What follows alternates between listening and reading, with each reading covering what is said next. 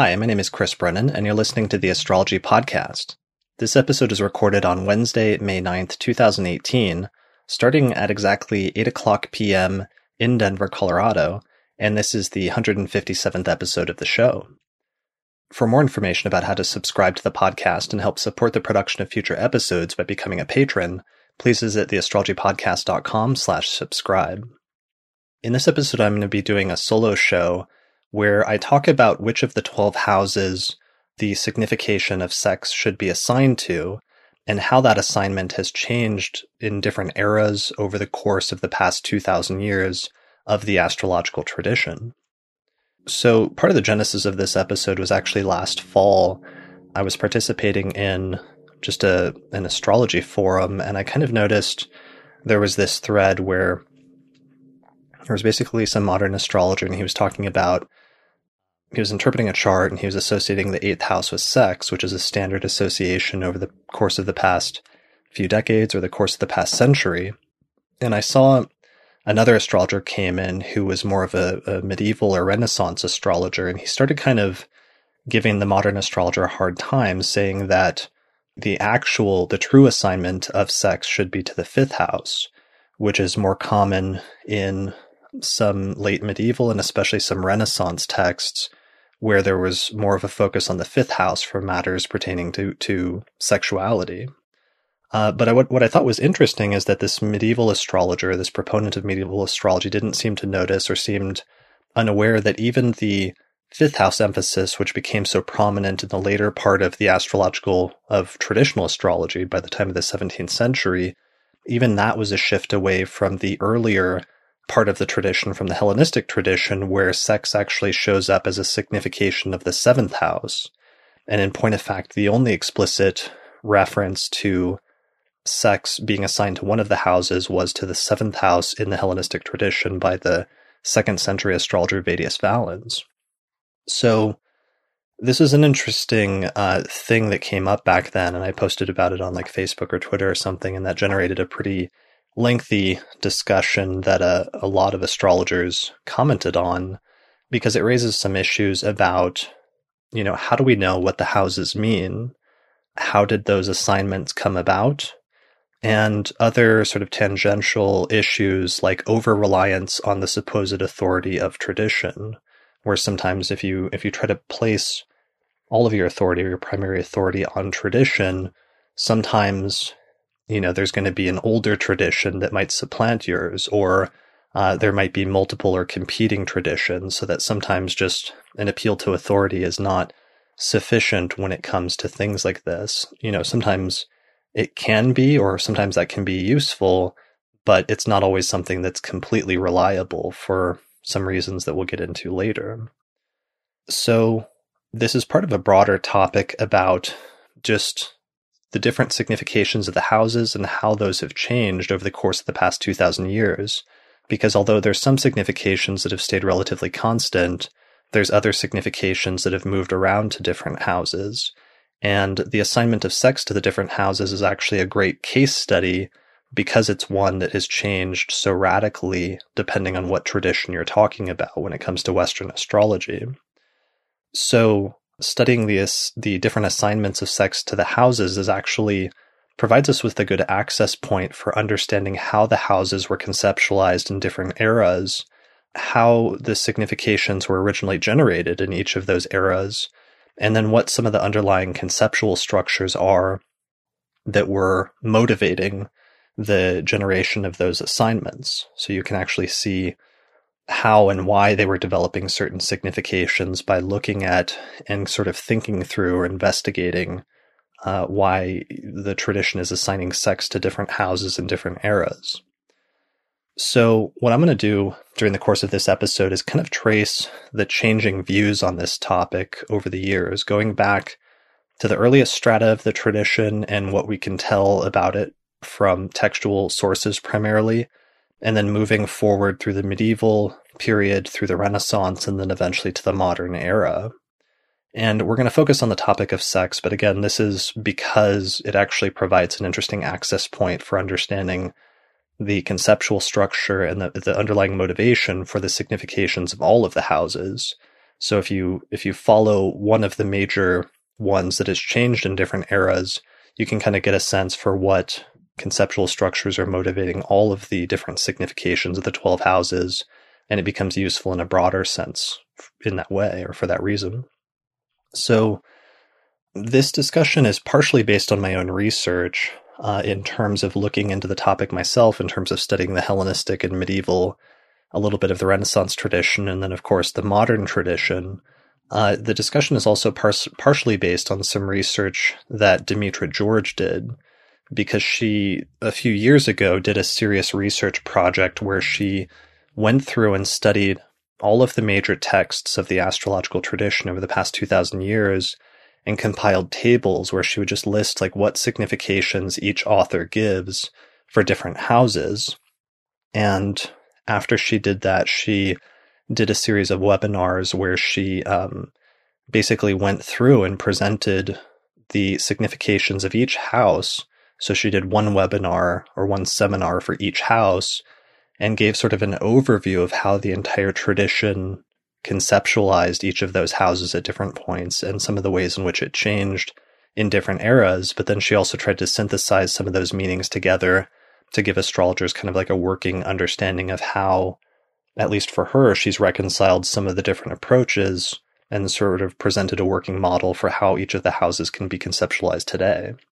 So originally we were going to record this discussion together about this topic, but we actually ran into a technical issue earlier today that prevented us from being able to do the recording. So I'm going to go ahead and do a solo show here, and I'm going to draw a little bit on some of the notes and some of the research that she had, but since our views do not completely coincide on some topics and we have some disagreements on certain areas, I'll largely just be speaking for myself here, although I'll mention a few instances where Demetra had some interesting points that she would have made at various points during this discussion. So I do want to mention at the start that Demetra is actually I'm excited actually that Demetra is actually doing a full retreat later this year in September on the original Hellenistic significations of the houses. So she's basically going to do a full intensive, a several-day intensive in Portland, Oregon from September 27th through October 1st of 2018, where she's going to go through and really delve deep into the underlying significations of each of the 12 houses and basically do a full intensive on that topic, specifically focusing on the Hellenistic tradition and the original set of significations or meanings for each of the 12 houses in order to give astrologers a better background and better understanding about the original conceptual principles underlying the houses, and therefore a better sort of approach for actually understanding what the houses mean and applying those meanings in practice. So I'd recommend that people, if you're curious about the houses, if you want to go deeper in that topic, I'd recommend checking out that retreat. You can find out more information about it on her website at demetra-george.com. So let's jump into it with some preliminary statements about the origins of the houses first. So the concept of the 12 houses didn't always exist in the astrological tradition. So we're going to go way far back now. So let's go back, let's say 3,000 years. So most of what we know of as Western astrology that consists of the fourfold system that consists of astrological charts that contain the planets, the 12 signs of the zodiac, the concept of aspects, and then the concept of the 12 houses. So most of that system didn't really fully develop until around the 1st century BCE, so roughly about 2,000 years ago. And the concept of the 12 houses in particular seems to have really come about at that point. So that's basically the 1st century BCE is the time frame when the first texts that have survived that we know of exist, which have references to the 12 houses and their significations, and many of the significations that became standard over the course of the next 2,000 years, or from our vantage point, the past 2,000 years. So those texts don't show up in the astrological tradition from our vantage point until about the 1st century BCE. So by that point, the concept of the 12 houses had been developed, but prior to that time, it may not have existed as a concept or as a technique, at least not in a way that we necessarily know it as we know it today. So that's the first step, is just understanding, even though we have a lot of astrological techniques that we take for granted and we know have been around for hundreds of years or thousands of years, just about all of these techniques are things that were developed or introduced or invented at some point in time. So at some point in time, if we're using a concept or a technique in astrology, somebody has to have first developed it or observed it or invented it in some way. And the houses, the concept of the 12 houses is one of those things. It's basically a technique or a concept that was introduced at some point in time. So we can trace pretty well the origins of the concept or what would have led to its development in the two earlier Western astrological traditions that acted as precursors to what we know of as Western astrology. So one of them is the Mesopotamian tradition, which is the type of astrology that developed in Mesopotamia, which is what is now roughly coincides with modern-day Iraq. So there, the Mesopotamians, by about 2000 BCE or maybe 1500 BCE, they were making observations about different planetary alignments and basically movements in the sky, and then they were recording correlations of what those celestial movements correlated with on Earth. So we have the beginnings of Western astrology or of mundane astrology. So eventually the Mesopotamians developed the 12-sign zodiac. By the 5th century BCE, they standardized it to be 12 signs of exactly 30 degrees each. Additionally, the Mesopotamians were also developing complex mathematical schemes for being able to track planetary movements and to be able to predict where the planets were far into the future as well as far into the past. So the Mesopotamians were very much we know that the Mesopotamians were very much focused on the zodiac and the movement of the planets. So over their sort of next door neighbors, a little bit away from Mesopotamia, was Egypt.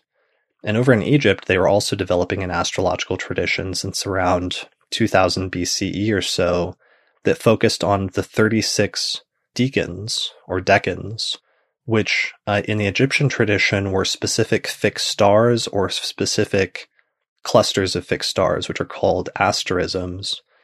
And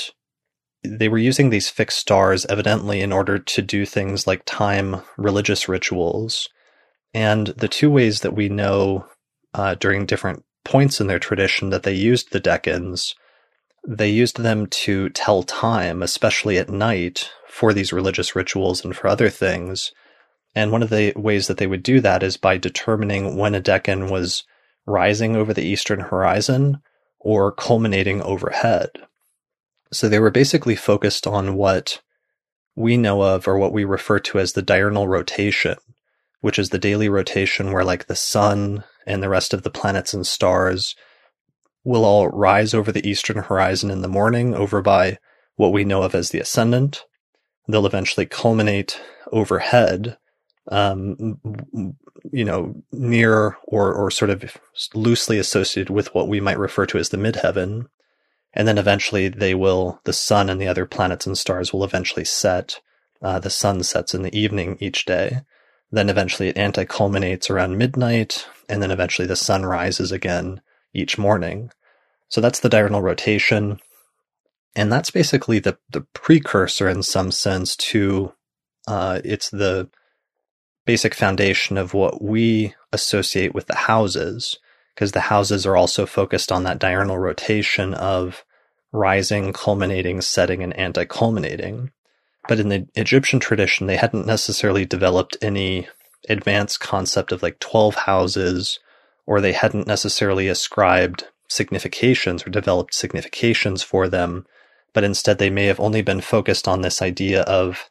certain fixed stars rising over the eastern horizon and culminating overhead, and something important happening at that point when those stars were doing that, and specifically being able to do things like tell time or time religious rituals based on which stars were rising or culminating. So To make a long story short, what ended up happening is that the confluence of these two traditions, because what happened is that in the 4th century BCE, Alexander the Great conquered both Mesopotamia and Egypt. So suddenly those two areas that were developing those two approaches to astrology were suddenly under the control of Greek-speaking rulers, and it encouraged and allowed for a greater sort of degree of trade and commerce and exchange between those two areas all of a sudden over the course of the next few centuries. So what happened is we have a sort of confluence or a coming together of the Egyptian and the Mesopotamian tradition, and this eventually led to the development of what we call horoscopic astrology. And basically what happens is when you blend the idea of the 12-sign zodiac from Mesopotamia with the Egyptian idea of focusing on certain fixed stars that are rising over the eastern horizon or culminating overhead, you basically end up with the concept of the houses, because at that point, they probably developed the concept of whole sign houses, or somebody developed the concept of whole sign houses where all you have to do is figure out which sign is rising over the eastern horizon, and then you say that that sign becomes the first house or the first sector, the first region of the chart for something, and then every sign of the zodiac that follows after that in zodiacal order becomes the next house or the next region or sector of the chart, and then all of a sudden you end up with 12 regions or 12 houses. So that's, probably how we ended up with 12 houses in the first place, rather than some other number like 24 or 36 or 48 or what have you. There's 12 houses because there were originally 12 signs of the zodiac, and because they were using whole sign houses early on, the houses and signs were seen to be sort of equivalent in some way. So we get this idea of the 12 houses that are connected to using whole sign houses, the 12 signs of the zodiac, but not all of the significations were necessarily introduced at once, but instead what we see in the very earliest part of the Hellenistic tradition is we see that there was like a few separate astrological texts that were introduced or written by different figures that are kind of mysterious early on, that wrote sort of proposals about what they thought the significations of each of these 12 sectors should be. So there was one text that was attributed to Hermes Trismegistus, and that seems to have introduced the original set, or what I argue in my book, Hellenistic Astrology, the Study of Fate and Fortune. What I argue is that the Hermes text from probably about the 1st century BCE introduced the original set of significations for the 12 houses. Then there was a later text that was attributed to an author named Asclepius, and that seems to have introduced a sort of a modified version of the significations of the first 8 houses, where he retained some of the significations that Hermes had developed for the houses, like Hermes said that marriage should be assigned to the 7th, and Asclepius followed him and agreed and said marriage should be assigned to the 7th. However, the Hermes text said that death should be assigned to the 7th as well, whereas the Asclepius text moved death to the 8th house. So the Asclepius text partially represented a revision or a sort of challenge to some of the significations that the Hermes text gave to the houses, and later authors tended to try to reconcile or to try to merge those two traditions, and eventually created a hybrid one over the next few centuries that became the dominant model for the significations of the houses that we largely still use to this day. All right, so that is that's sort of like my preliminary statements about the quick and dirty sort of early history of house division, basically. And you can actually go back to some previous episodes of the Astrology podcast. Like, for example, in episode 17, I talked a bit about this in the episode on the rationale for the significations of the houses. I focused there a little bit more on the planetary joys, and especially the 3rd house. So here we're going to end up focusing on the 7th, 8th, and 5th houses. In that podcast, I sort of covered some similar things, but I focused more on the 3rd house. And that was during the point where I was doing a lot of this research for a series of lectures that I was making for my Hellenistic astrology course, and kind of doing some of the same research that Dimitra did in order to try to reconstruct and understand what the meanings of the houses originally were and where they came from. And one of the ones I was still struggling with a little bit at that point was the third house. So anyway, that's a good other reference episode to go back and listen to, though, episode 17, if you want to learn more about this topic. There's also another good one for talking about the Hermes text and the Asclepius text, because at one point when I was writing my book, when I was working on the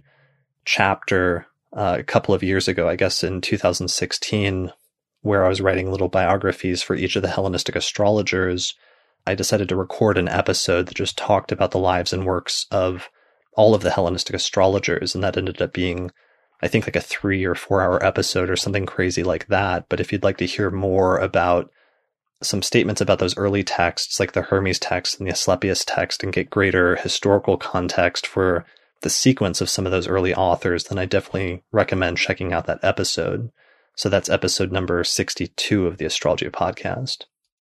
All right, so let's move on then to with those preliminaries out of the way, let's move on to our main topic. And our main topic is the original assignment of sex to the seventh house, evidently in the Hellenistic tradition. So one of the points that Dimitra was going to make here that was a good point right at the start is that she notes that sex was actually primarily associated with the planets, specifically or especially the planets Venus and Mars, and there was not as much discussion about the topic of sex in terms of the houses in the Hellenistic tradition just in general, but instead they seem to focus in most of the discussions about sex and sexuality, and even sexual orientation, which is another episode that I did with Christopher Renstrom at one point. Okay, that was episode 79, titled Sexual Orientation and Astrology, where Christopher Renstrom and I talked a little bit about that in the astrological tradition and how Ptolemy discusses the topic in the 2nd century. So one of the things Dimitra points out is just that most of these discussions about sex and sexuality and sexual orientation tend to focus on the planets, not so much discussion in terms of the houses. However, the topic of marriage and the marriage partner, which it's often presented from the perspective of males, because we're talking about Greco-Roman society, and most of the astrological texts that survive, all the astrological texts from that period were written by males and were by male astrologers. So it's always couched in terms of marriage and the marriage partner, or specifically the wife. And that topic was always assigned to the 7th house from very early on. So I already mentioned earlier that as early as the Hermes text, which is really the earliest text that we know of that deals with the significations of the 12 houses, the topic of marriage is already assigned to the 7th house. And this is also true, or this gets repeated in the Asclepius text as well, where it assigns the marriage partner to the 7th house, and therefore it sort of becomes this unanimous thing that all later astrologers followed that as well. And this makes some good sense from a symbolic standpoint, because one of the things you have to understand about the houses is there's this big focus on the 1st house, 7th house dynamic, and that one of the things that's clear is that the 4 angular houses play a really foundational role that many of the significations of the rest of the houses are derived from in some way. And part of the reason for that is that the 4 angular houses are unique because they have their own independent astronomical meaning and they sort of stand out astronomically in a unique and readily identifiable way that makes them easy to draw symbolism from, basically. So what I mean by that is the 1st house in the Hellenistic tradition became the house that was most closely associated with the native, or the person that was born at that moment in time, whose birth chart that you're looking at, since the birth chart is always cast for the exact moment that an individual was born. And the reason for that is because the first house and the ascendant is the region of the sky, or the sector of the chart, let's say, where the planets will rise over the horizon, where the sun rises over the eastern horizon every day, and the other planets will rise over the horizon at some point, and they will sort of emerge into view suddenly. So if you're standing outside at any point during the day on Earth and you look to the eastern horizon, at some point you're going to see some of the stars or some of the planets or one of the two luminaries basically emerge over the eastern horizon at some point. And in that way, it looks like the planets are sort of symbolically being born or are emerging at that time. So the ascendant or the rising sign is the spot where planets basically emerge. And as a result of that, it became symbolically the part of the chart that was most closely associated with the individual who was born at that point in time, whose birth chart you're looking at, which is to say the native or the individual who owns the birth chart. So the first house gets associated with the individual, or you could say the self in some sense. And in a modern context, it often comes to mean the self. Whereas the seventh house is the part of the sky by the western horizon where the planets set and where the sun sets each day in the evening. And the rest of the planets also set, and they go from sort of being visible in the sky to actually sinking underneath the earth. So the first house becomes associated with the self and the sense of emergence, and the first house does, and the seventh house becomes associated with the other, and this sort of concept of sort of submergence and planets going into hiding at that point and disappearing. So it sets up this basic dynamic of basically first house being the self and the seventh house being the other. So as a result of that, I think that's basically the primary underlying foundational principle for the assignment of the native to the first house, or the self to the first house, and the marriage partner to the seventh house. So it also comes up in other ways. It doesn't, in other areas of astrology, the seventh house also becomes kind of like the default other. This is very clear in electional astrology, for example. In some of the earliest electional texts, the first house is always associated with the one who initiates the action, and the seventh house is always associated with the one who's receiving the action. So, for example, the buyer, sometimes in like electional rules for buying and selling, the buyer is typically assigned to the first house and the seller is assigned to the seventh house. So there's this general sort of symbolic concept of first house is self, seventh house is other, because of that sort of core astrological idea of sort of rising versus setting, or emergence versus submergence. So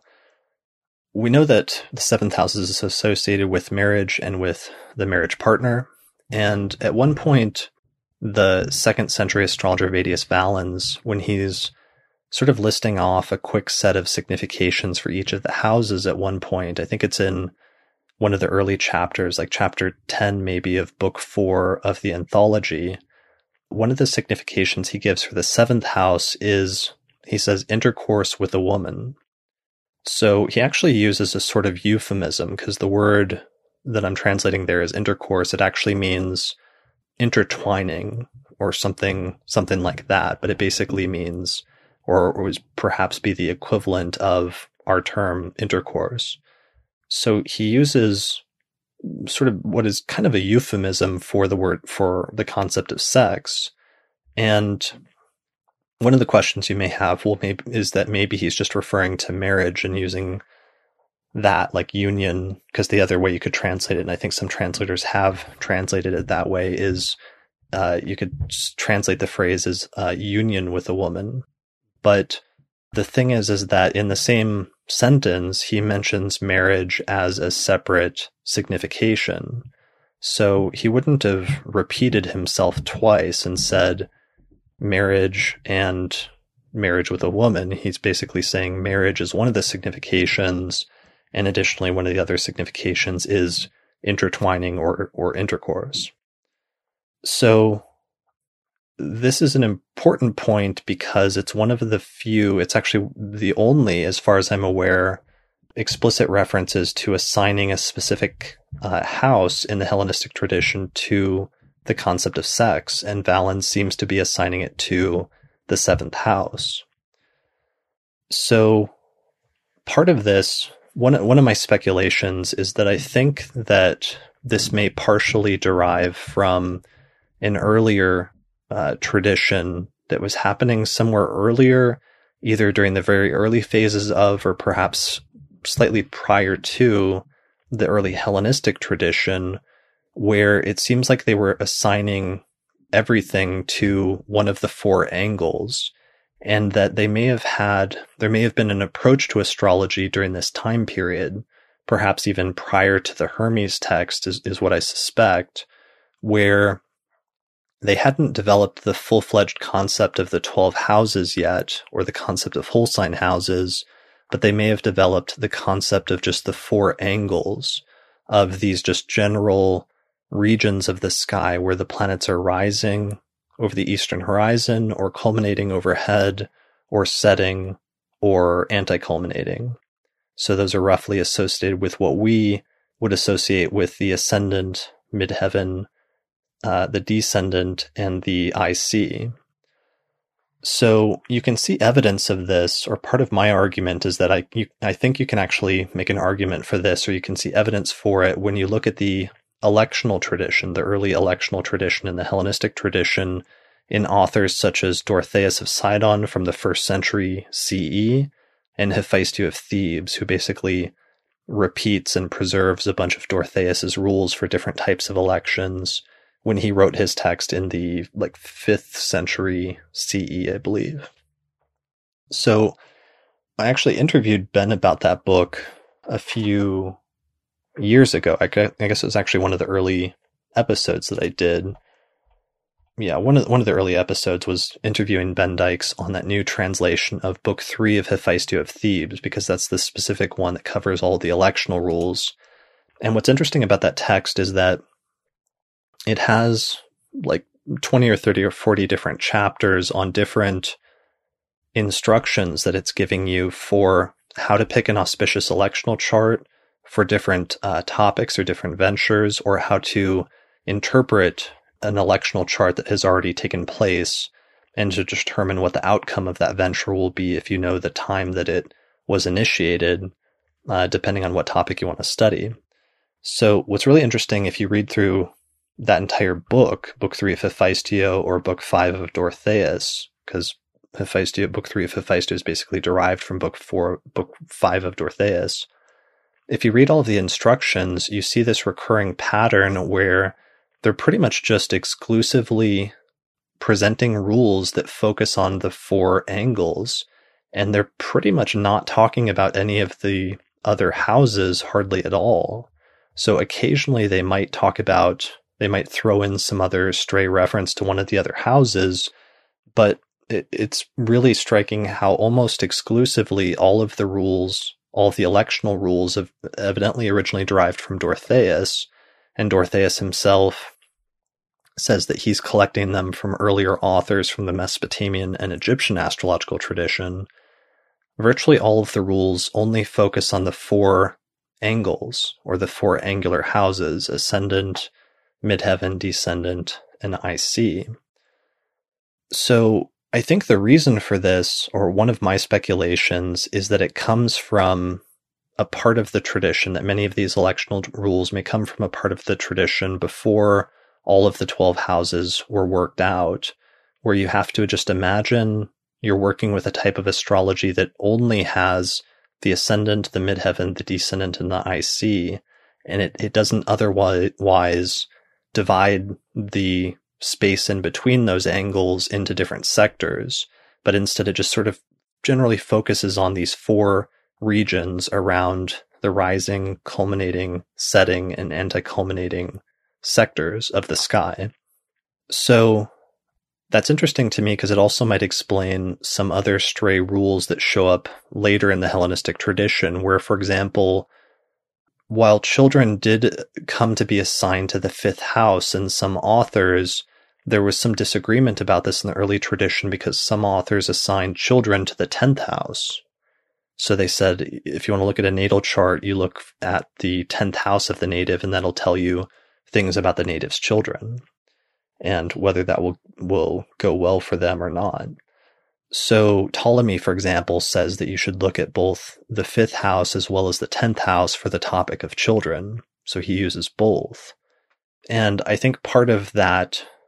focus on the 10th house there, for example, for that topic, may derive from this time period from earlier where they may have just had a tradition where basically they were just using the 4 angles for a period of time, and then eventually later on, the Hermes text and the Asclepius text introduced the concept of breaking up the entire diurnal rotation into 12 sectors, and then they introduced the first sort of standard set of significations for those 12 houses, which were later synthesized and became sort of standardized over the course of the next few centuries in the astrological tradition. So part of this in terms of the signification of children to the 10th is that I think you can't fully validate that argument, but I think you can partially validate it by looking at the electional rules in Hephaestus and Dorotheus for marriage elections.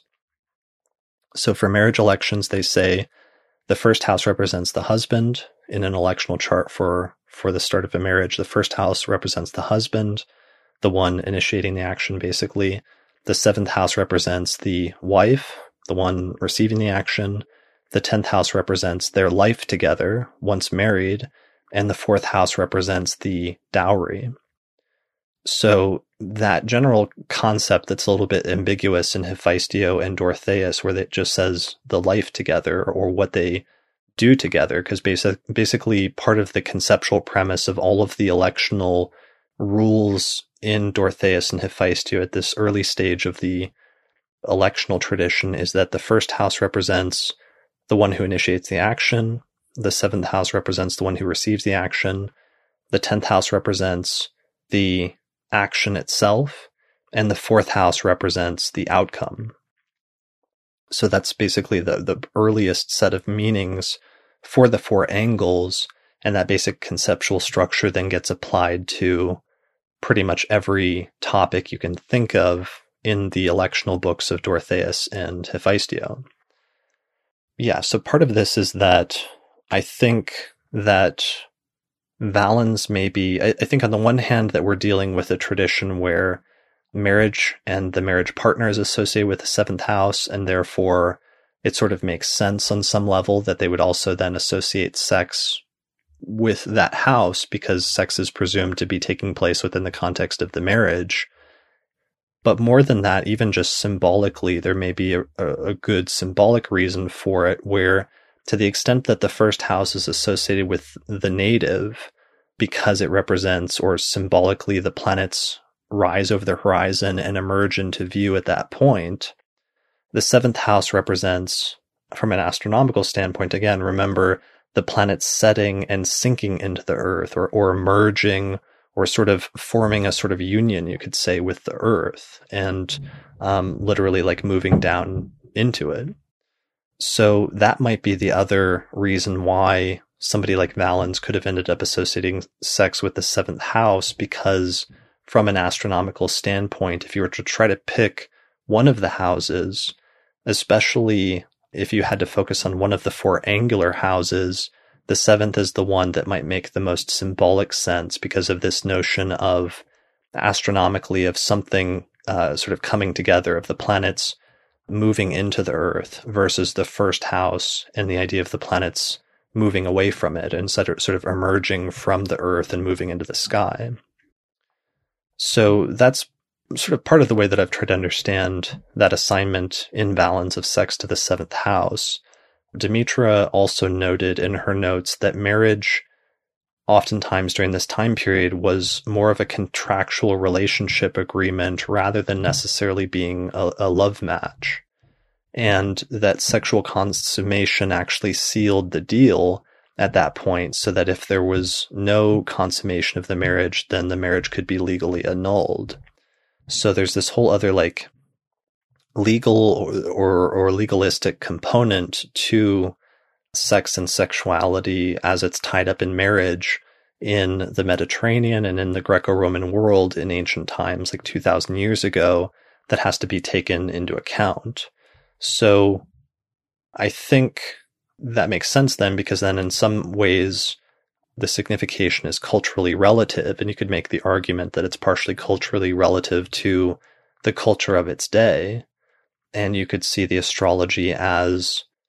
not a byproduct, but as reflecting the culture of its day to some extent, because most astrological traditions often do, although not entirely. That's not usually always the primary thing that motivates astrological significations, but sometimes it's a sort of secondary consideration, and we'll come back to that later. But on the one hand, there may have been cultural reasons for assigning sex to the seventh house at that time period that made sense, but also I still want to emphasize that there may have been good symbolic reasons for it, just in that notion of the planet's setting and sort of forming a union or moving together into the earth, and then symbolically them associating not just marriage with it, but also sex with it as well, and just this general notion of like union or coming together. All right, so that is the seventh house and the Hellenistic tradition. So at this point now we move on to the topic of the fifth house and what happened during the later part of the Hellenistic tradition and the medieval tradition and the Renaissance tradition, where sex eventually came to be associated with the fifth house. So in order to talk about this, we first have to take a little detour to the fifth house and the topic of children. So remember, going back to those very first two texts that I talked about, which seem to have introduced some of the earliest, if not the original sets of significations for the 12 houses, the Hermes text and the Asclepius text. The Hermes text does not say anything about the topic of children in terms of the fifth house. However, the Asclepius text does. The Asclepius text actually does mention the topic of children, and it assigns that topic to the fifth house, basically. Now, it was probably the original text to make this association, and that's probably because there was probably a previous tradition of assigning children basically to the 10th house for the reasons that I mentioned above. So I'm just trying to pull up my text really quickly to remind myself in the Hermes text, it's the Hermes text where Hermes actually assigns children to the 10th house. So again, we've got one of those conflicts where,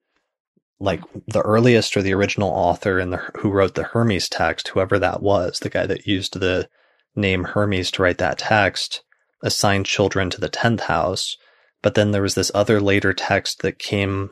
along at some point, probably not too far after the Hermes text, but far enough that it was clearly a separate text that was written by a separate person.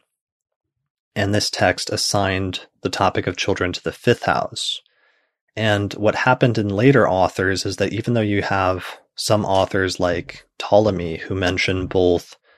the 10th house and the fifth house as houses that you have to pay attention to for the topic of children, as the tradition went on, more and more children got pushed more to the fifth house, and later authors tended to prefer the fifth house for talking about the topic of children, and eventually kind of forgot about the original Hermes assignment of assigning children to the 10th. So that's kind of a common theme where we've seen that already elsewhere, where, for example, I mentioned how the Hermes text assigned death to the 7th house, but the Asclepius text assigned death to the 8th house, and how eventually, during the course of the tradition, astrologers tended to prefer and tended to side with the Hermes variant or the Asclepius variant, and then eventually, death became almost entirely associated with the 8th house rather than the 7th. So the same kind of happened here with the signification of children. And one of the questions, that remains is, why did the Asclepius text decide to assign the topic of children to the fifth house? rather than the 10th house that the Hermes text apparently assigned it to. And my speculation for this is I think it's actually connected with this conceptual structure known as the angular triads, which is basically the conceptual notion that's underlying the modern concepts of angular, succedent, and cadent houses. And the original conceptual premise underlying angular, cadent, and succedent is that you have the four angular houses, or the four angles, represent that which is present in the moment, at the present moment in time, that which is happening right now. So if you looked at it from like let's say a chronological standpoint, it represents the present, whereas the succedent houses represent the succedent houses. When a planet is in a succedent house, it's actually moving up towards an angular house. So the succedent houses were usually associated with things that are developing in the future, things that are coming into being, basically, but they're not quite there yet. And this was contrasted then with the cadent houses, which were known as declining houses, because the cadent houses, when a planet is in a cadent house, that means that it was recently, about an hour or two prior to that time, it was at an angular house, but now it's moved away from the angular house, and it's moving further and further away from that angular house over time, the longer you pay attention to it, basically. So as a result of that, the cadent houses chronologically, or from a temporal standpoint, were associated with the past, or things that are moving into the past, because planets in cadent houses were at the angles a couple of hours ago, but are no longer there, and instead are moving away from them. So again, like chronologically or temporally, the sequence then is that cadent houses represent the past, angular houses represent the present, and succedent houses represent the future, or things that are still developing in the future. So one of the significations that Hermes established, that Asclepius sort of retained, is the idea of the fourth house being associated with one's father, and potentially the sort of parents or the parental unit in general, or the idea of like the home and family and origins. And that's a pretty easy symbolic association to make, because if the first house, where the planets emerge and rise over the horizon, represents you, the native, the person who's born at that point in time, then the fourth house is the place that's hidden underneath the earth, at the very bottom of the chart, in the part of the, it's not up there in the sky. So the midheaven is the middle of the sky from your vantage point here, standing on Earth, or where you were born. And that's where the planets reach their highest point, or they become the most visible. And so therefore the 10th house in the midheaven became associated with one's reputation and one's social standing and one's career or occupation eventually. Opposite to that is the fourth house, where the planets are at their most hidden and they're most sort of invisible. So the 10th house becomes associated with the public life, and the fourth house becomes associated with the private life. But because it's at the very bottom of the chart under the earth, it also starts gaining these other meanings of like the foundation, the roots, or the foundation of the person's life. And, symbolically speaking, the roots and the foundation of a person's life pretty easily, or one of the foundations of a person's life, is one's family lineage, or one's family in general. So pretty early on, the Hermes text is already talking about the significations of the fourth house and associating it with paternal possessions. So it's already talking about like the paternal inheritance. And the Asclepius text basically retains that and takes it a little bit further and says that the fourth house is associated with the parents. So it's taking something that's already kind of in the Hermes text, and it's just taking it one step further and just stating explicitly that the fourth house represents the parents. So what's interesting about that is that the fifth house is the succedent house. So everybody knows that the fifth house is a succedent house, whereas the fourth house is an angular house. But what that actually means in concrete symbolic terms, that kind of actually sounds like a funny contradiction, concrete symbolic terms, but what that means in symbolic terms is that the fifth house is the house that follows after the fourth, and therefore the fifth house represents that which follows after, or that which is a continuation of that which happened already in the fourth house. So one of the speculations that I've made, and I feel pretty confident about this, is that what the author of the Asclepius text was going for there is the idea that if the fourth house represents the parents, and that's already established, then the fifth house has to represent the continuation of the family lineage in some sense, since the fifth house is the succedent house that follows after the fourth, and therefore symbolically represents the future of the fourth in some broader sense. And if the fourth represents your parents and your sort of family lineage, then the continuation of that is basically you having children, you, the native, being the first house. Which, interestingly, if you think about this is a discussion I was having with a student or a person who took my Hellenistic course at one point last year and has done some really brilliant work on the houses, Theodore, and he pointed out to me that if you think about the fourth house is the parents, and if you think about what the fourth is in terms of derived or derivative houses, the first house, which is the house of you, the native or the self, is the 10th house relative to the fourth house. So using that sort of previous tradition where the Hermes text was assigning children to the 10th house, partially because that's, for some people your job, or that's what you do. It's one of your accomplishments in life is having children and, producing offspring or what have you. It's interesting then in the derivative houses scheme that, just if the first house is the native, that is actually the 10th house relative to the fourth house of parents. So there's this interesting interchange and interconnection there, which could also be relevant in terms of how the Asclepius text ended up deciding that parents should be associated with the fourth house in the first place. Yeah, so going back, just the notion then is that the Asclepius text also assigned children to the fifth house, and very quickly in the astrological tradition, many authors started following that. The fifth house also has some other conceptual structures underlying it. So one of the other things that they took into account for developing the meanings of the houses is the aspect that the house has to the ascendant or the rising sign.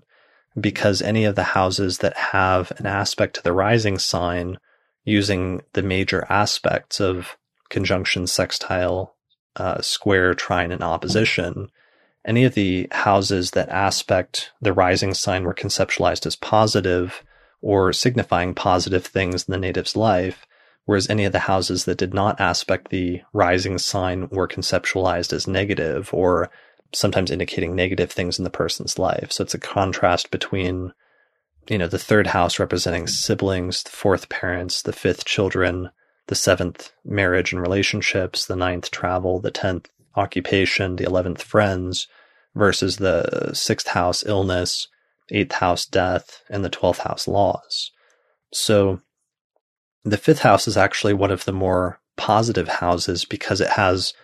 not just an aspect, but a positive aspect to the ascendant, which is a trine. Additionally, the fifth house was known as the place of good fortune, and using an ancient scheme where the Hellenistic authors associated one of the 7 traditional planets with one of the houses, 7 planets with 7 houses, they actually assigned Venus to the fifth house. And the fifth house was said to be the house associated with Venus. So that becomes tied in also potentially with the fifth house assignment of children. The assignment of children to the fifth house. So what ended up happening, though, is that this planetary joys scheme where the planets were assigned to the houses. And maybe I should list it really quickly for those that aren't familiar with it. So it's Venus is assigned to the 5th house, Jupiter is assigned to the 11th house, Mars is assigned to the 6th house, Saturn to the 12th, the Sun to the 9th, the Moon to the 3rd, and Mercury to the 1st. So that's known as the planetary joys scheme. And if you do like a Google search for that, like the planetary joys in astrology, you'll find a paper that I wrote on the planetary joys that gives a diagram and talks about the origins of the scheme and some other things like that, and how it actually probably played an important conceptual role in motivating some of the significations of the houses. So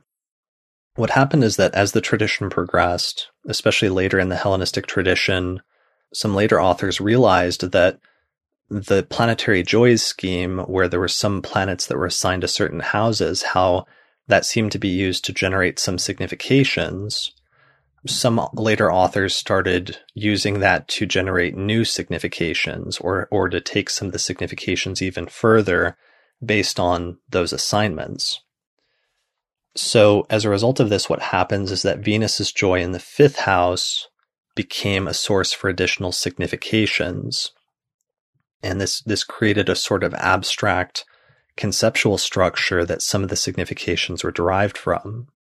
So this is an important development and an important departure on some level, because remember,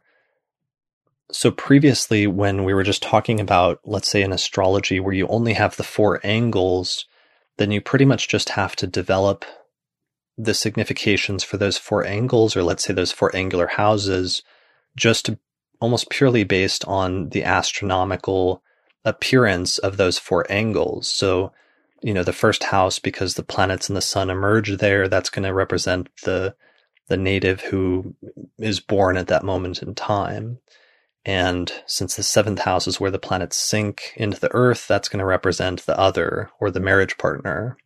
And since the midheaven, or the 10th house, is the highest and most visible part of the sky, that's going to represent the native's career. And since the IC represents the hidden and most private part of the sky, that's going to represent the native's private life, like their home or parents or what have you. So all of those significations for just the 4 angles are developed based on basically interpreting the symbolism of the astronomical appearance of those sectors of the sky. However, once you introduce the planetary joys scheme, this becomes like a new abstract sort of conceptual rationale for generating significations for some of the houses. So it doesn't work for generating significations for all of the houses, because there were only 7 visible planets traditionally. There were 7 traditional planets, and there was 1 planet assigned to 1 house each. So it means that it was just for the houses that had planetary joys, where sometimes significations started being added to those houses based on those assignments. So that's the 1st house in Mercury, the 3rd house in the Moon, the 5th house in Venus, the 6th house and Mars, the 9th house in the Sun, the 11th house in Jupiter, and the 12th house and Saturn. So what starts happening is that later in the tradition, because in the later part of the Hellenistic and especially the medieval tradition, is that because Venus was associated with, as a planet, was associated with things like joy and pleasure, those Venusian significations started being applied to the 5th house, since the 5th house is the joy of Venus. So Demeter points out here that Venus, from a mythological standpoint, was the goddess of love, and that in texts that in astrological texts from the Hellenistic period that just talk about the significations of Venus, they say that it signifies things like desire and yearning and eroticism, sexual union and pregnancy and fertility. So one of her arguments, and this is a point where it's like I don't fully disagree, but we run into trouble because we get into a point where we don't have a lot of evidence textually, and we have an issue about sometimes when you're studying the ancient astrological traditions or you're studying the astrological tradition in general, sometimes there's a question about when you can make an inference about something reliably versus when you have to have, when the astrologer has to have like written it out before you can actually say that they did or thought that specific thing. So Dimitro's argument is that if Venus is a planet basically that's most associated with sexuality and fertility, and the fifth house is the house where she most delights to be in by having her planetary joy there, then Dimitra argues that there may have been an implied connection there. So basically she thinks that in the Hellenistic tradition, they may have already had an implicit association of sex with the fifth house just because of the connection with Venus. So that's part of the issue, but the problem is that the only author who explicitly mentions sex in the Hellenistic tradition, so for like the first several hundred years of the Western astrological tradition, when authors start using or start applying the significations to the 12 houses after the concept's introduced, the only author that we know of who mentions it is Valens, and he applies sex to the seventh house in that one reference. So there's a little bit of ambiguity here. The seventh house actually did continue, and I was a scholar of medieval astrology pointed out to me that some early medieval authors also continued to associate sex with the seventh house. So to me, that reinforces that it wasn't just like a one-off association in Valens, and Valens wasn't the only one who did it, but that there was some general tradition of associating sex with the seventh house. However, there did start to be, by the time of the medieval tradition, especially by like the 8th and 9th century forward, in the authors who were writing in Arabic in the Middle East at that time period, who had inherited the Western tradition and then continued to develop and sort of expand it, that in the medieval Arabic authors, we start seeing this push towards potentially associating sex with the fifth house. So Dimitra actually has traced this whole lineage through the Persian and Arabic authors by looking at the terms that they were using. And she makes this interesting argument. This is in, I believe, her webinar and in her research into the fifth house, which she has a bunch of webinars that you can buy on her website that cover each of the houses from the research she did into this a few years ago. She has this whole thing where she traces how some of the Arabic translators of the Greek astrological texts in the medieval period may have conflated or seem to have conflated the Greek term Cairo, which means joy or rejoice, which is the term that was used to refer to the fifth house as being the place where Venus rejoices. They started translating this with an Arabic word that referred to joy and bliss and pleasure and enjoyment and lust and voluptuousness, as well as another term that meant delight, amusement, love, and esteem. So the fifth house is the joy, the quote-unquote planetary of joy of Venus in the Hellenistic tradition starts gaining these additional meanings because they're focusing on the concept of the fifth house being the joy of Venus, even though it's like that entire scheme in general was referred to as planetary joys. So Saturn was said to have its joy in the 12th house, and the sun was said to have its joy in the 9th house, and what have you.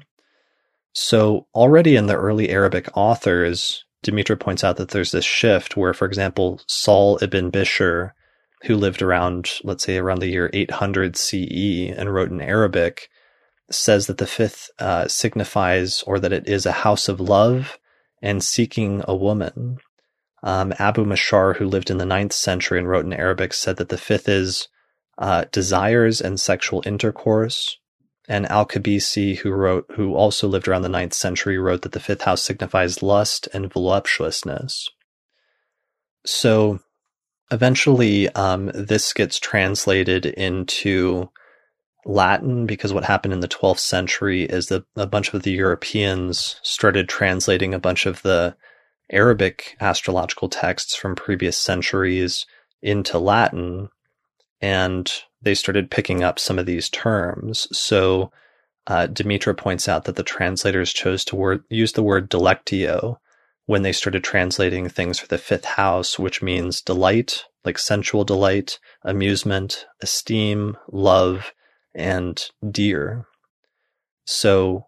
Demetra goes on saying that texts during this time period, the Latin texts from the 12th century forward, mention pleasures for the fifth house, which was then expanded to include things like food and drink, fine clothing,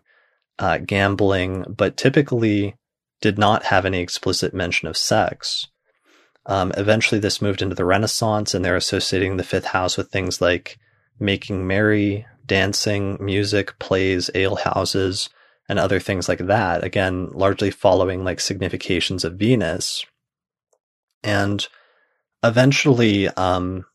Demetra focuses in on this French astrologer who lived in the 16th century, Deriot, who in his astrological text repeats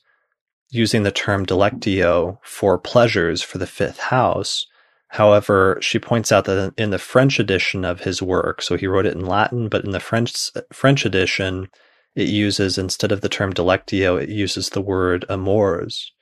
which when translated into English became love affairs. So through this, you can kind of tell, even though this is partially trying to probably poorly convey some of Demetra's detective work here in doing this kind of like archaeology of astrology and tracing the texts and how the texts were translated and transmitted into different languages, and how sometimes the concepts would change when they were translated from one language to another. You can kind of tell that it's like heading in this specific direction. And then eventually, by the time you get to modern authors, Demetra notes that in Alan Leo, for example, in his 1904 book, How to Judge a Nativity, that there's a brief mention of children, but most of the interpretation of the fifth house, it gives things like, quote unquote, he says love affairs, courtships, affections that arise from emotions, seat of physical and magnetic attraction between sexes.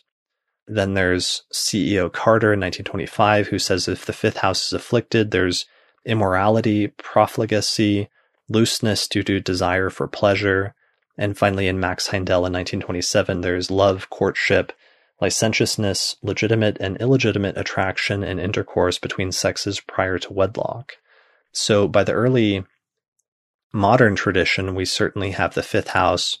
as sort of firmly established as being associated with sex. And that's deriving from some earlier changes in the medieval and Renaissance traditions where it kept moving in that direction, evidently originally deriving from the fifth house as being associated with Venus and some of Venus's general significations, which had already been associated with like sex and love and other things like that. But it's interesting that there's a transition at some point in the early medieval tradition, because some of the early medieval authors are still often mentioning sex within the context of the seventh house. And it's really, to some extent, more of a later development that eventually it becomes more of a fifth house thing primarily. And the seventh house is largely almost excluded eventually by later in the tradition. So I think Lee Lehman actually has a note about this in her book, her latest book on horary, where she points out that William Lilly in the 17th century doesn't mention the fifth much or at all for relationships, but that some of his contemporaries do. So there's still even an issue in some later medieval and Renaissance authors where there's a tendency to focus more on the seventh rather than the fifth, but as the tradition progressed, that changed more and more so that the fifth became the primary house associated with sex. All right, so now we get to the modern period and the sort of like third phase of this, which is the eighth house. Basically what happened is that astrology was revived in the early 20th century after kind of disappearing or falling out of favor for a couple of centuries after the 17th century. And one of the things that happened really early on is the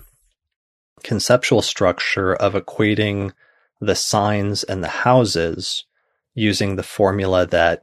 Aries is the first sign of the zodiac, and therefore it's equivalent to the first house. And Taurus is the second sign of the zodiac, and therefore Taurus is associated with the second house. That formula started being used much more frequently, starting very early on in the early 20th century, and then with increasing frequency, basically, the further and further you go into the 20th century, until it became something that was like kind of used a little bit in the early 20th century to something that was like the core overarching conceptual premise for deriving almost all of the significations of the houses by the time you get to the later part of the 20th century. So this actually has an interesting history to it, because originally it seems to have started in the Renaissance tradition, during the later part of traditional astrology, especially in some of the medical texts, where they started assigning body parts, especially within the context of horary, to the houses based on this rationale. So it's like they wanted to assign body parts to each of the houses, and so they used the structure of saying that, well, since Aries is the first sign and it represents the head, then that's equivalent to the first house, and therefore the first house will represent the head as well. And then they said, since Taurus is the second sign and it represents the next body part down, starting from the head and working your way down the body, that Taurus is the second sign and represents the neck, which is the next section on the body, and therefore the second house represents the neck. And then they just kept working their way down the body until eventually you get to the sign Scorpio, which is in the region, if you're just like laying the zodiac out on the human body, once you get to Scorpio, you're basically at the genital region. So they said Scorpio is the sign with the genitals, and Scorpio is the 8th sign, so therefore the 8th house should be associated with the genitals as well.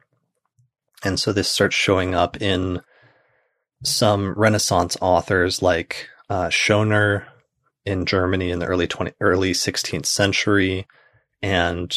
in Lilly, where he associates Scorpio as a co-significator of the 8th house for this purpose in the 17th century. So that's like the early origin. You have to understand, one of the points I should make here to clarify is that this association of like the first house equals Aries and the second house equals Taurus wasn't really done much, if at all, prior to that time. Like if you go into the Hellenistic tradition and you look at how some of those early authors are deriving significations, they never mention that scheme. And instead, they always resort to and invoke other conceptual models in order to generate the significations of the houses. Like sometimes those are astronomical models, like just the idea that the first house is associated with the rising of the planets over the horizon, or the 10th house is planets culminating overhead. So sometimes they're astronomical models. Other times they are other conceptual models, like the planetary joys scheme. But none of the early authors for like the first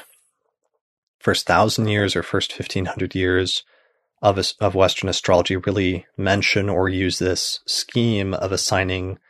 the first sign of the zodiac with the first house and so on and so forth. It just starts very slowly in the Renaissance tradition, with initially using it for making these assignments to parts of the body. But then what happens when the astrological tradition is revived in the early 20th century by guys like Alan Leo is that notion of that connection was already being taken for granted. And then as a result of that, they started using it to generate new significations, or to apply new significations to the houses that weren't necessarily there previously. So Demetrius says, according to her research, that the first mention of sex in the context of the 8th house is actually by Alan Leo in the early 20th century. And she says that he has one short phrase in his book, The Key to Your Own Nativity in 1912, which says that the 8th house signifies that it indicates sex tendencies, is the phrase here. So that's a really, humble origin. This is something that we take for granted today, or that a lot of modern astrologers, a lot of contemporary astrologers in the late 20th and early 21st century take for granted that sex is associated with the eighth house. But you have to realize that, like, this is, again, a concept and a shift or a change in the astrological tradition and in the conceptualization of the houses that started relatively recently. So I understand that when I say, 1912, that doesn't sound terribly recently from the perspective of like your lifetime or my lifetime, since we're talking about over 100 years ago. But if you're looking at it from the vantage point of like the entire astrological tradition, or let's just say the past 2,000 years of the astrological tradition, that's a relatively recent development, having that shift only take place about 100 years ago, to find the first, one of the first authors to mention sex in association with the eighth house, only happening 100 years ago, when you've had, 20 centuries, you've had 2,000 years of the astrological tradition of authors and different astrologers using the concept of the houses up to that point. That is a relatively recent development. Whether you endorse the association or not, like, that's completely aside. I'm just saying from a historical perspective, it's obviously something that happened more recently. And I think that's something that people can generally agree on. So part of the discussion I was going to have with Dimitra around this stage, because she's done a ton of really interesting work and interesting research surrounding this, and how that association came to be emphasized and endorsed, and how it also kind of made sense culturally at the time because of some cultural changes that were occurring. So she mentions, for example, the idea of the little death, the le petite mort, that was a popular theme in late 19th century French literature. She mentions Freud and the connections between sex and death being linked in like psychological disorders and other things like that. And so on and so forth. Eventually, Pluto gets discovered. Some astrologers very quickly start associating Pluto with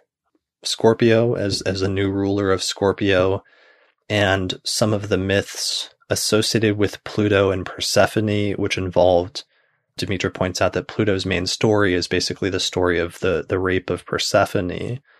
and other things associated with that mythology potentially being sort of coming into play in terms of how astrologers would have started to perceive that association of Pluto being associated with Scorpio.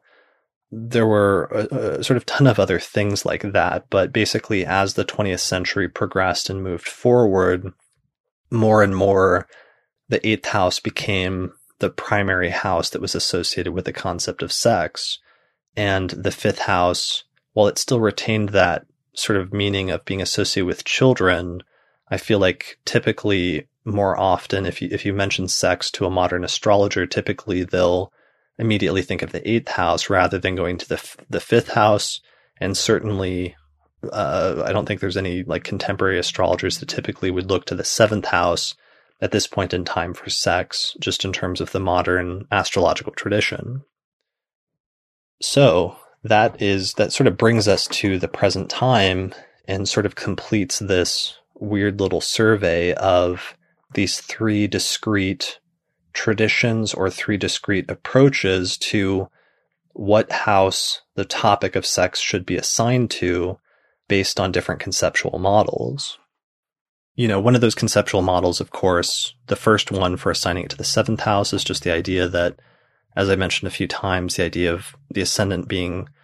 the rising place where the planets emerge, and the seventh being the setting place where planets submerge and form a union with the earth, and therefore gets associated with both marriage and relationships and sexuality or sex, sexual union, I should say. So that's the conceptual premise for the seventh house association in the early Hellenistic tradition, as far as I can tell. Then additionally, there's the fifth house tradition, where it largely seems to do with the association of children with the fifth house, which again I argued was because the fifth is the house that follows after the fourth and therefore represents the continuation of the family lineage. But also, and especially, the conceptual premise underlying associating sex with the fifth house in the medieval and Renaissance traditions became, because it was thought to be the house associated with Venus through the planetary joys scheme. And through Venus, some of those significations about love and pleasure and all of those other things came into play or started being applied to the fifth house. And then finally, in modern times, we have the development of associating sex with the eighth house. And that seems to the sort of basic underlying conceptual or the core underlying conceptual premise of that seems to be the assignment of the signs of the zodiac to the body, under the premise that Aries is the first sign and therefore is connected with or has some similarity to the first house. Taurus is the second sign and therefore it's the second house. And then by extension, Scorpio is associated with the genitals, and therefore Scorpio and the genitals are associated with the eighth house, which then by extension you could then, make that connection of sex with the eighth house.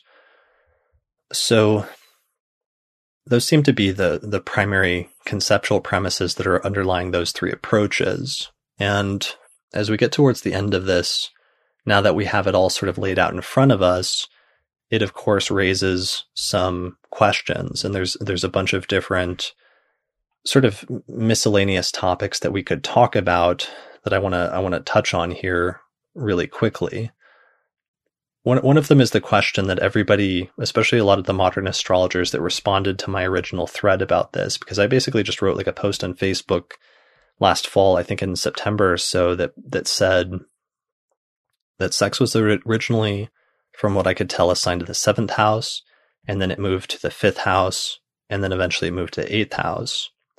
And I don't think I put any commentary or value judgment, but one of the things a lot of the modern astrologers would say, I think partially in defense of the eighth house assignment, is they would say that they would speculate that astrology is culturally relative, and that the assignment of sex to different houses or the assignment of any significations to any houses is always going to be partially a reflection of the culture of the day and the value system of the astrologers during that point in time. And the people that were saying this were partially saying that as a defense and saying that somehow the eighth house was more representative or more appropriate in modern times as a house to associate sex with, which was kind of you could argue that either way. I think you could make the case that that's kind of a questionable assumption to make, or that you could make an equally good case for any of those three houses based on those different conceptual structures. So one of the things I'm trying to point out here, though, is that with this sort of survey that I just did of those three shifts, is that many astrologers often assume that changes like this are due to cultural shifts. However, and that the astrology always somehow represents the culture of its day. And to some extent, this is true, but not always. Sometimes it seems to me like the shift is often more due to conceptual changes in the astrology of the time than it has to do with cultural changes. So, for example, we saw that the growing emphasis on the planetary joys scheme in the medieval tradition seems to have pushed them more and more towards associating the fifth house with Venusian type significations. And the further you go away from the Hellenistic tradition and the further you go into the medieval tradition, it seems like the more and more they're emphasizing Venus and Venus's significations in connection with the fifth house because of that perceived conceptual connection due to the planetary joys scheme. And even though the planetary joys scheme existed in the earlier Hellenistic tradition, their discussions about the fifth house are often very brief, and they'll associate with children, and they'll say that it signifies good fortune, and that when planets are placed there, it indicates positive things in the life, but they otherwise don't go into a ton of detail about what that means specifically. And so when you look at some of the medieval authors, when they're giving these like long lists of significations for the fifth house, and it's clear that they're deriving them largely from Venus, it's not clear to what extent that that's based on an earlier precedent versus just they're generating new significations for the house based on this underlying conceptual structure where they think that Venus is associated with the fifth house, and therefore you can borrow significations from Venus and apply to that sector of the chart. So what I'm pointing out here is that, again, sometimes it seems like the shift is due more to conceptual changes in the astrological tradition than cultural changes. So there's a greater emphasis on the joys in the medieval tradition. So Venus starts applying a bunch of its significations, or a bunch of Venus significations start getting applied to the fifth house. And one of those is sex in the medieval tradition. And therefore there's that shift. Later, you have the advent of the 12-letter alphabet, or the equation of Aries equals the first house and Taurus equals the second house. And that becoming almost a new concept that's being taken for granted in the early 20th century. And then all of a sudden you see the introduction of new significations to the houses based on that conceptual structure. So in that way, I would actually argue from a historical standpoint as fancying myself as a historian of astrology as I do from time to time, I would argue that when I see things like that, it makes me think that it's often more conceptual motivations that are primary in dictating things like the development of the significations of the houses, that the astrologers are much more concerned with, generating them based on what they think the underlying conceptual structure is, and then kind of elaborating on that structure just based on its fundamental framework. And then later, sometimes the culture sort of gets adapted to that sort of later on or further on along in the process.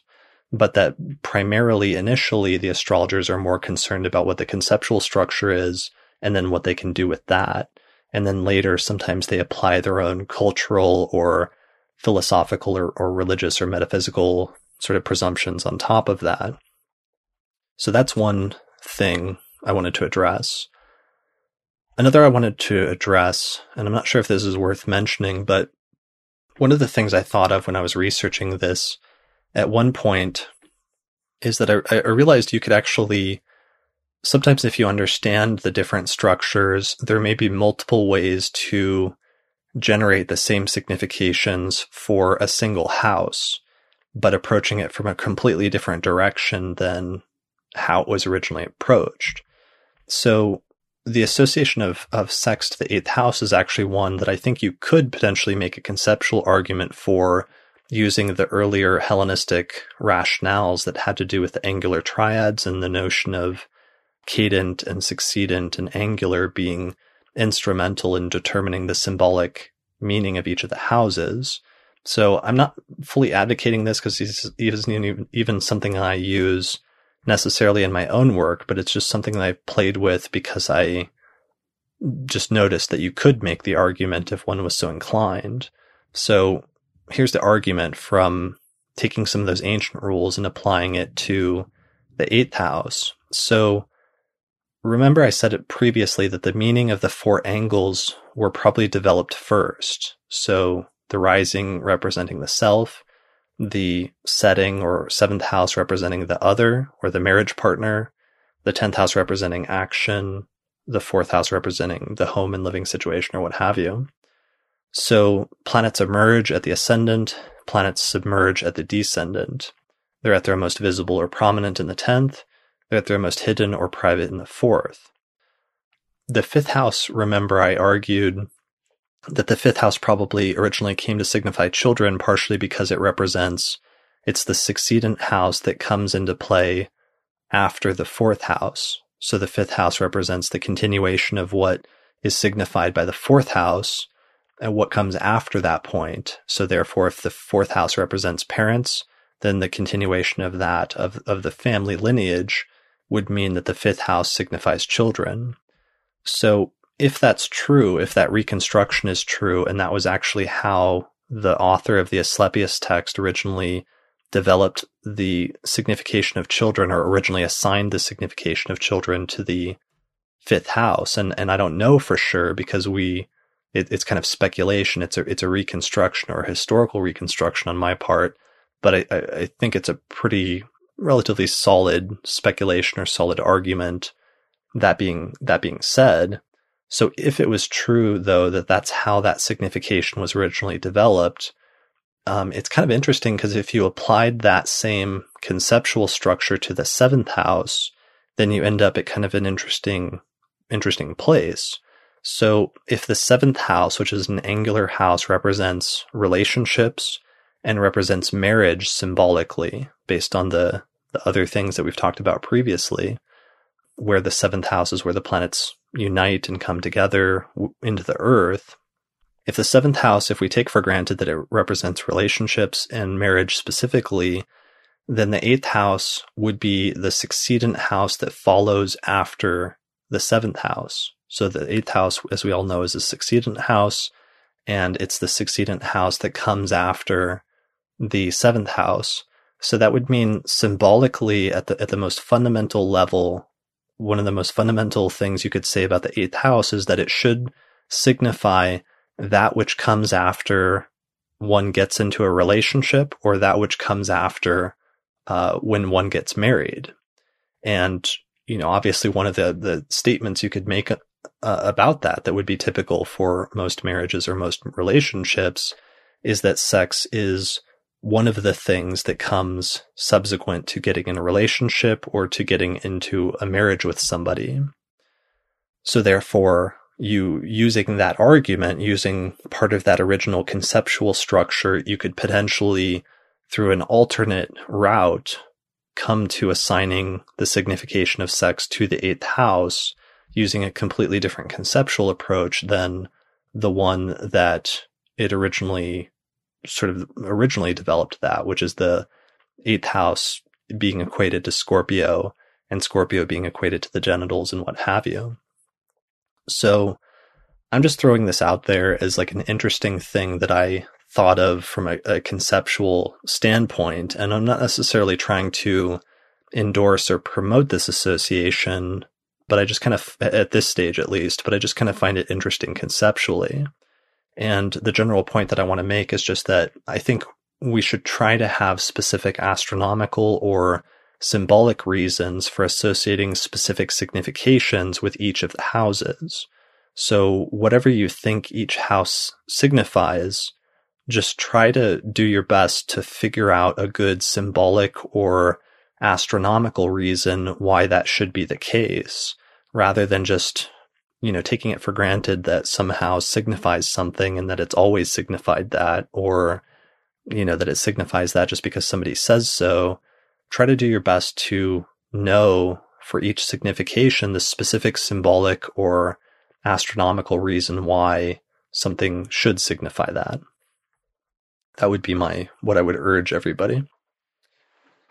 Just because I think we'll be on better ground conceptually in terms of using this stuff and continuing to develop it, and also continuing to develop new significations in the future as the need arises or as necessary, just because, once you get to the core underlying conceptual or like archetypal meaning of a house, then it becomes easier to understand what other meanings might be applied to that house when the circumstances call for it, or when the circumstances allow for it. All right, so the last point that I wanted to make about this topic is one of the final questions is, so what's the answer? What is the answer to the original question, which I think I'm going to title this episode, which is, what house rules sex in astrology? So that raises another question that we have to answer first, which is the answer that there is only really one actual house for this topic, or conversely, can there be multiple houses for the same topic? So that's the open question right now at this point. Can there be multiple houses for the same topic in astrology? Or another way of putting that, maybe another way of looking at it is, can they be different variations of this topic? So, this gets a little bit tricky because in some branches of astrology, like horary, you kind of need to have like a specific single house associated with a topic so that you know what house to focus on or what house to look for, depending on what question is being asked. Since in horary astrology, you typically focus on looking to see if there's an applying aspect between the ruler of the ascendant and the ruler of whatever house matches the topic that was inquired about. And if those two planets are applying to an exact aspect, the answer is affirmative. And if those two planets are separating, then the answer is negative. So you kind of need, because of that conceptual structure in horary, oftentimes there to be one house. However, that's in horary. And in natal astrology, when you're working with birth charts and people's lives, sometimes in natal work, things can be a bit more nuanced. And here, I think it's worth noting that it's notable that in some of the early Hellenistic authors, they sometimes did not restrict themselves to just one house, but sometimes they allowed for multiple houses signifying the same topic. So, for example, I talked about earlier children being assigned to both the 5th house as well as the 10th house as one example. But even when you look at, like when Vedius Valens talks about the significations of the houses, he associates friendship with the 11th house, but he also associates it with the 3rd house. So even topics like that were not necessarily as restricted to single specific houses in ancient times or in some traditions as we have them today. So perhaps part of the answer here is, one of the questions we should, I think, ask ourselves at this stage in the tradition, as we're reviving all these ancient traditions and we're seeing some of this conflict where you have a conflict between different traditions assigning something like sex to different houses. One of the questions is, perhaps there doesn't need to be just one house per topic, especially in people's lives. And when you're dealing with natal astrology, if there's different houses that can have similar or equal right to have some symbolic connection with that topic, maybe it doesn't need to be restricted to one, or maybe there can be different variations that are relevant. So that's one potential way to answer this question. And I'm not trying to necessarily push it in one direction or another, although I have seen certain things in my own practice, for example, where I feel more settled about other things. One example I'll give is that while I do think the 8th house is associated with death and can be associated with death, especially when it's activated by transits or when it's prominent in the natal chart, and I have, a bunch of examples. I think in my Perfections lecture, which I gave a few episodes back, I used the example of like the Kennedys and how prominent the 8th house was in some of their charts, and how when it was activated, or when the rulers of the 8th house were activated by annual perfections using that Time Lord technique, how sometimes death would occur as an event in their lives, especially in connection with the siblings, because it was connected to the 3rd house. So my point here is that while I think the 8th house does have some connection with death, it's not the only house that has some connection with death. Traditionally, in Hellenistic astrology, the 4th house also is connected with death and the end of life. And because it's the place underneath the earth that's the most hidden, and that's kind of in some broader symbolic sense where you go, in a sense, or at least where your body goes after you die. Now, my point there is that using timing techniques, one of the things that I was always really struck by, and I talk about this a lot, I think in my full 9-hour lecture on annual perfections, is I was always surprised at how often death would come up as a major topic sometimes when the 4th house was activated. And I was surprised at that, just coming at it and learning Hellenistic astrology as a modern astrologer, just because I otherwise didn't typically expect to see death as a typical 4th house or a potential 4th house signification. But when I actually attempted to investigate it using timing techniques, I was surprised, despite my skepticism, that it often did come up when issues surrounding death or mortality were in play in the person's life, whether it was their own death or somebody else's. So I mentioned that partially as an example that I don't think that you always have to restrict one topic to just one house, and there can be the same topic applied to multiple houses, or there can be variations of the topic applied to different houses. Demetra's argument was partially that perhaps the seventh house association of sex was only in a legalistic sense to the extent that it was necessary in some cultures to, verify the marriage or ratify the marriage. I don't know that I would go versus the fifth house as being like sex for pleasure. Or some, like a modern astrologer might argue that the eighth house is sex for transformation. I'm not trying to go that far, or at least I'm not trying to to nail this down into specific statements at this stage, because I don't necessarily want people like following that and emulating or quoting me on this as an authority on this stage, because I feel like I'm still exploring this topic. But I just want to put that out there as a potential way that this could be resolved in terms of keeping our options open for what the possibilities might be. And one of the possibilities might be multiple houses having some relationship to this topic. Now, what those houses end up being and what the context is perhaps still an open question, but that's one of the potential solutions. One of the ways, of course, we can test this is looking at natal charts, but I would also suggest timing techniques like annual profections, because they do a good job of activating specific houses, and then you can kind of look to see what topics do arise in a person's life during those time periods. So, yeah, that is, I think there was one other point I was going to mention in terms of those options, but I would just like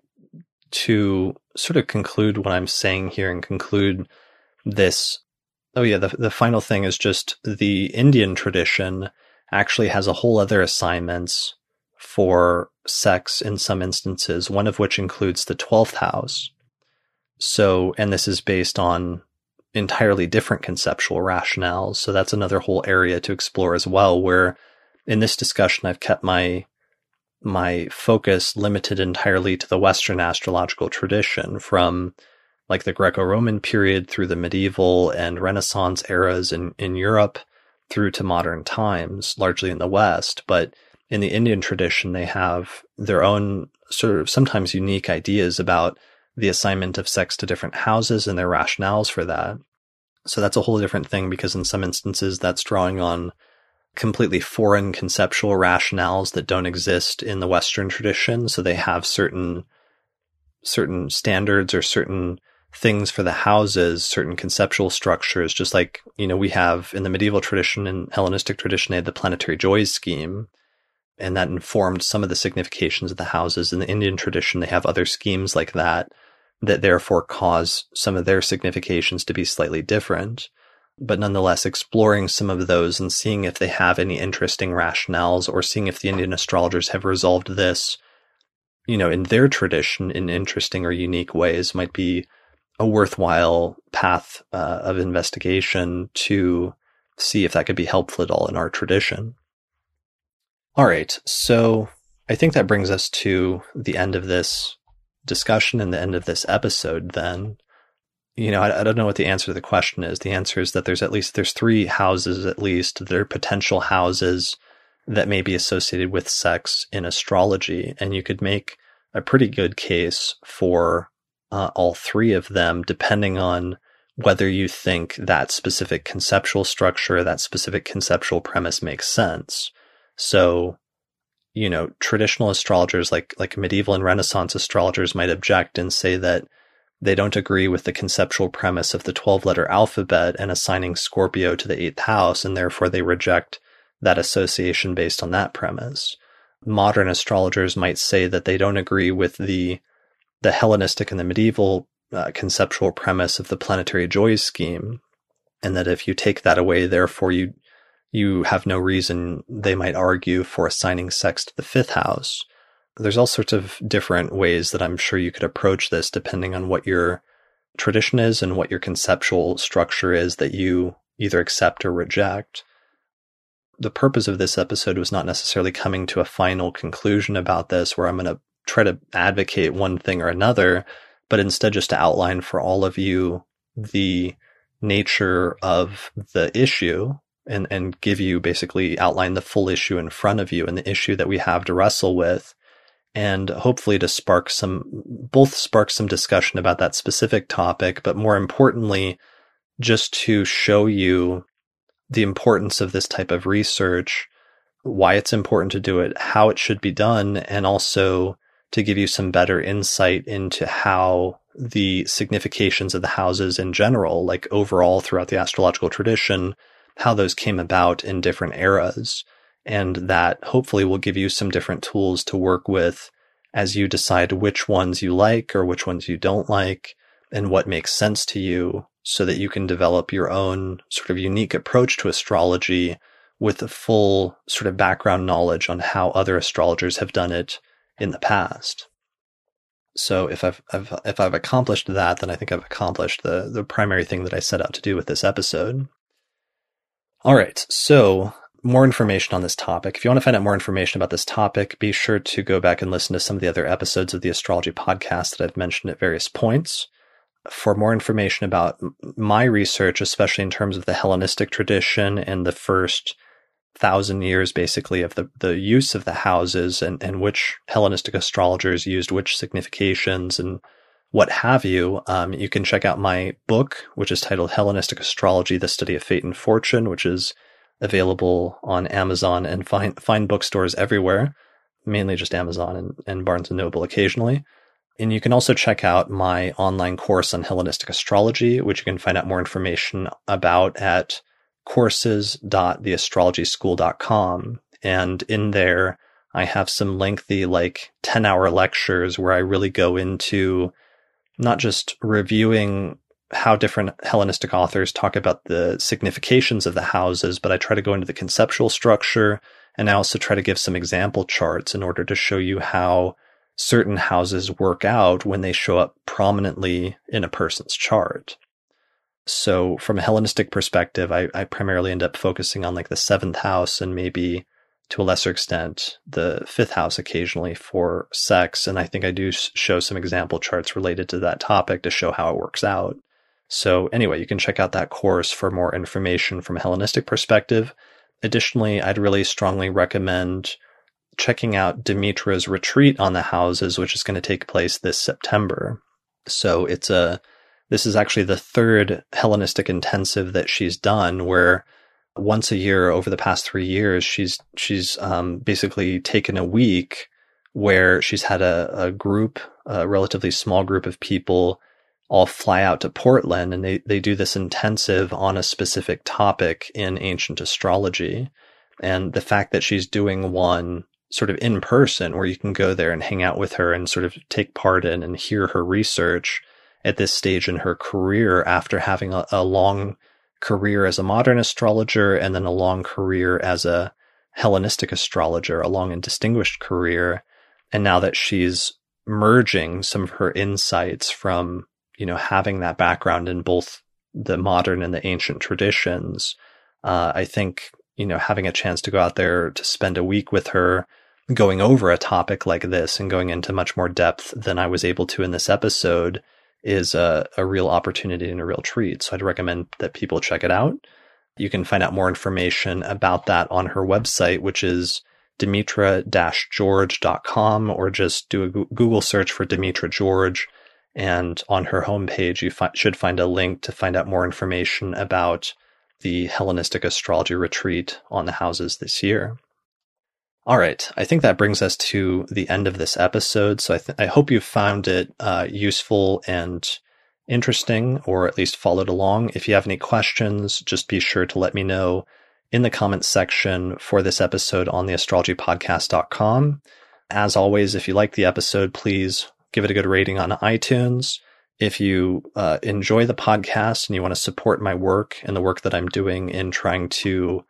in some instances have interviews or do things like that, like the last couple of episodes I did, or in other instances, like today, fail to do interviews with amazing astrologers like Demetra. But nonetheless, I still try to do as many interviews as I can. If you want to support that work, then consider becoming a patron of the Astrology Podcast on Patreon, and you'll get access to some nice bonus stuff like early access to new episodes, exclusive episodes like the Electional Astrology Podcast or the Casual Astrology Podcast, as well as giveaways and sometimes live access to live episodes as I'm recording them and other things like that. So you can find out more information about that if you go to, I think it's like the astrologypodcast.com/subscribe, and then just click the link to follow it to my page on Patreon for more information. All right. I think that's it for this episode. So thanks for listening, and I'll see you next time.